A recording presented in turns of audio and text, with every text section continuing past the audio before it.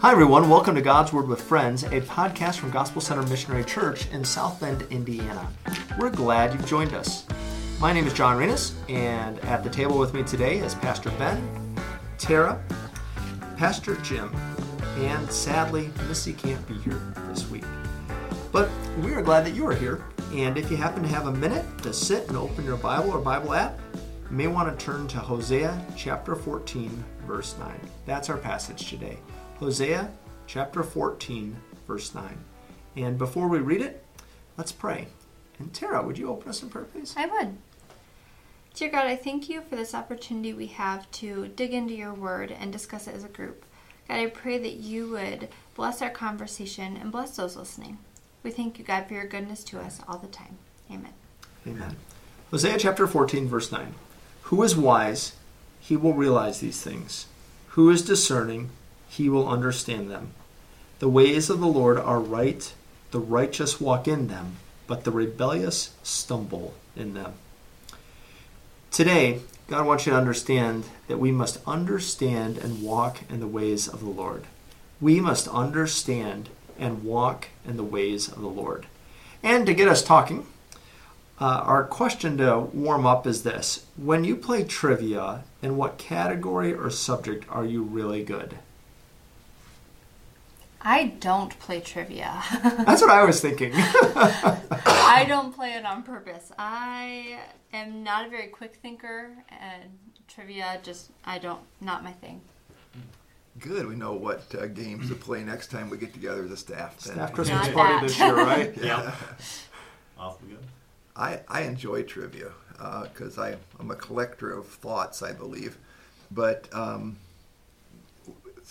something that not many people really enjoy that much, world geography. I can kick tail in world geography. Is to know a lot about a lot of places, and if it boils down to a question and we go to geography, I feel pretty confident in that. I would probably feel lost having to deal with that category. I'd prefer miscellany. My head is so full of just pointless facts, and not about anything that's useful. Like world geography, at least that's a category. Like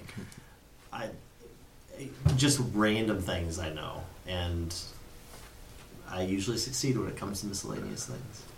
Yeah. I think I'd be like Tara. Trivia is not a strength of mine, but if I had to pick a category, then is there a Bible category? That's probably the cop-out for a pastor. It could be a category. It could be Bible trivia, right? Yeah. But even that, I have to confess, like people always pick on the pastor.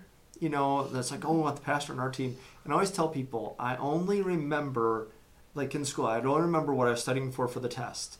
And if I hadn't studied for it right then, it wasn't in my brain. And when the test was done, it was gone out of my brain.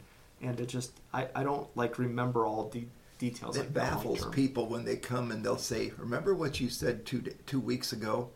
And you have no idea what you preached on 2 weeks ago because you're focused on what's coming up the next week. You're on to the next. And people don't get that. Yeah.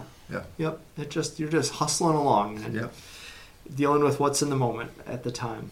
Well, obviously there's a lot of trivia, a lot of things to know. In this passage, we are called to realize and to understand some things. And what is Hosea asking of us in this passage? Well, Hosea, if you know the book of Hosea, you know that in the first 3 chapters they have this narrative about this man of God being told by God to go marry a prostitute, go marry an unfaithful wife, go marry somebody who is going to betray you, commit adultery, and he does that, and he marries this woman named Gomer. Yes, Gomer is the name of a woman. That's really sad. But then the rest of Hosea, God uses to show how Israel's relationship to God is similar to Gomer's relationship to Hosea. Gomer was unfaithful to Hosea, and Israel has been unfaithful to God. And so the whole rest of this book, up until this last chapter, chapter 14, he's explaining how unfaithful Israel has been. And so what does he want us to realize, or what does he want Israel to realize as he gets to the end of it? I think it's returning to their dependence on him. You know, the way that Israel was unfaithful during a lot of these times in the Minor Prophets was that they were looking to other countries, they were looking to other sources of strength, other people to save them, other things. They would look to Egypt, they looked to Assyria, they looked to all these different things. And it ended up that they were courting many lovers in the way that Gomer did. And time again, even the chapter heading is repentance, and this idea of returning to the Lord and returning to him and asking him to forgive the sins and him to guide them and walk them, him to save us.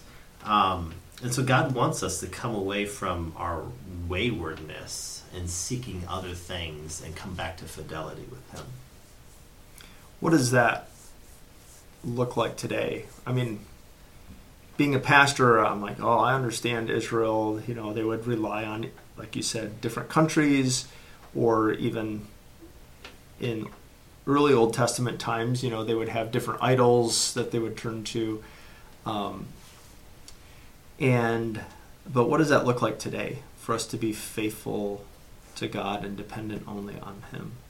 Because most of us aren't trying to make treaties with other countries, nor are we trying to... We do make treaties with other factions of the world.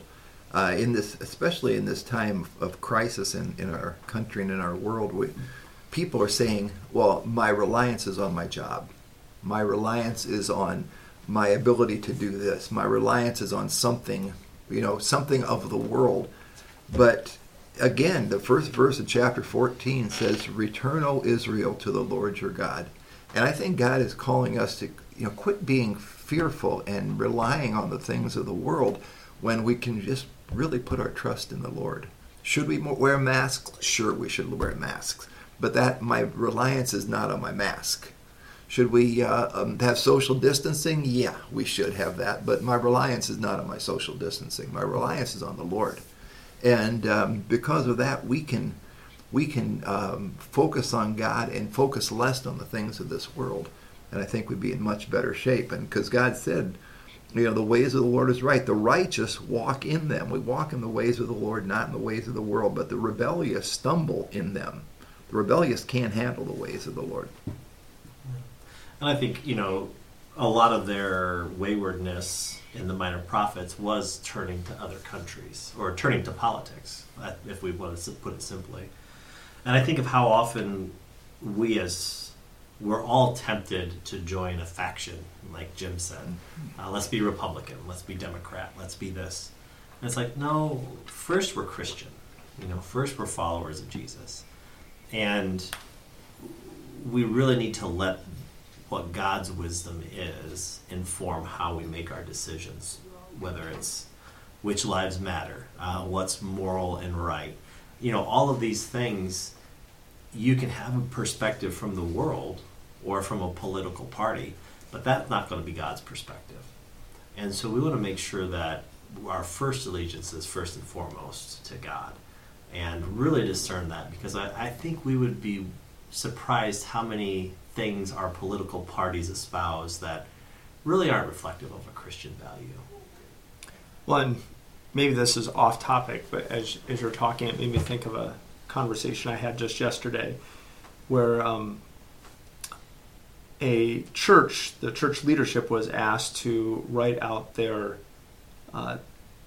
stance on face mask.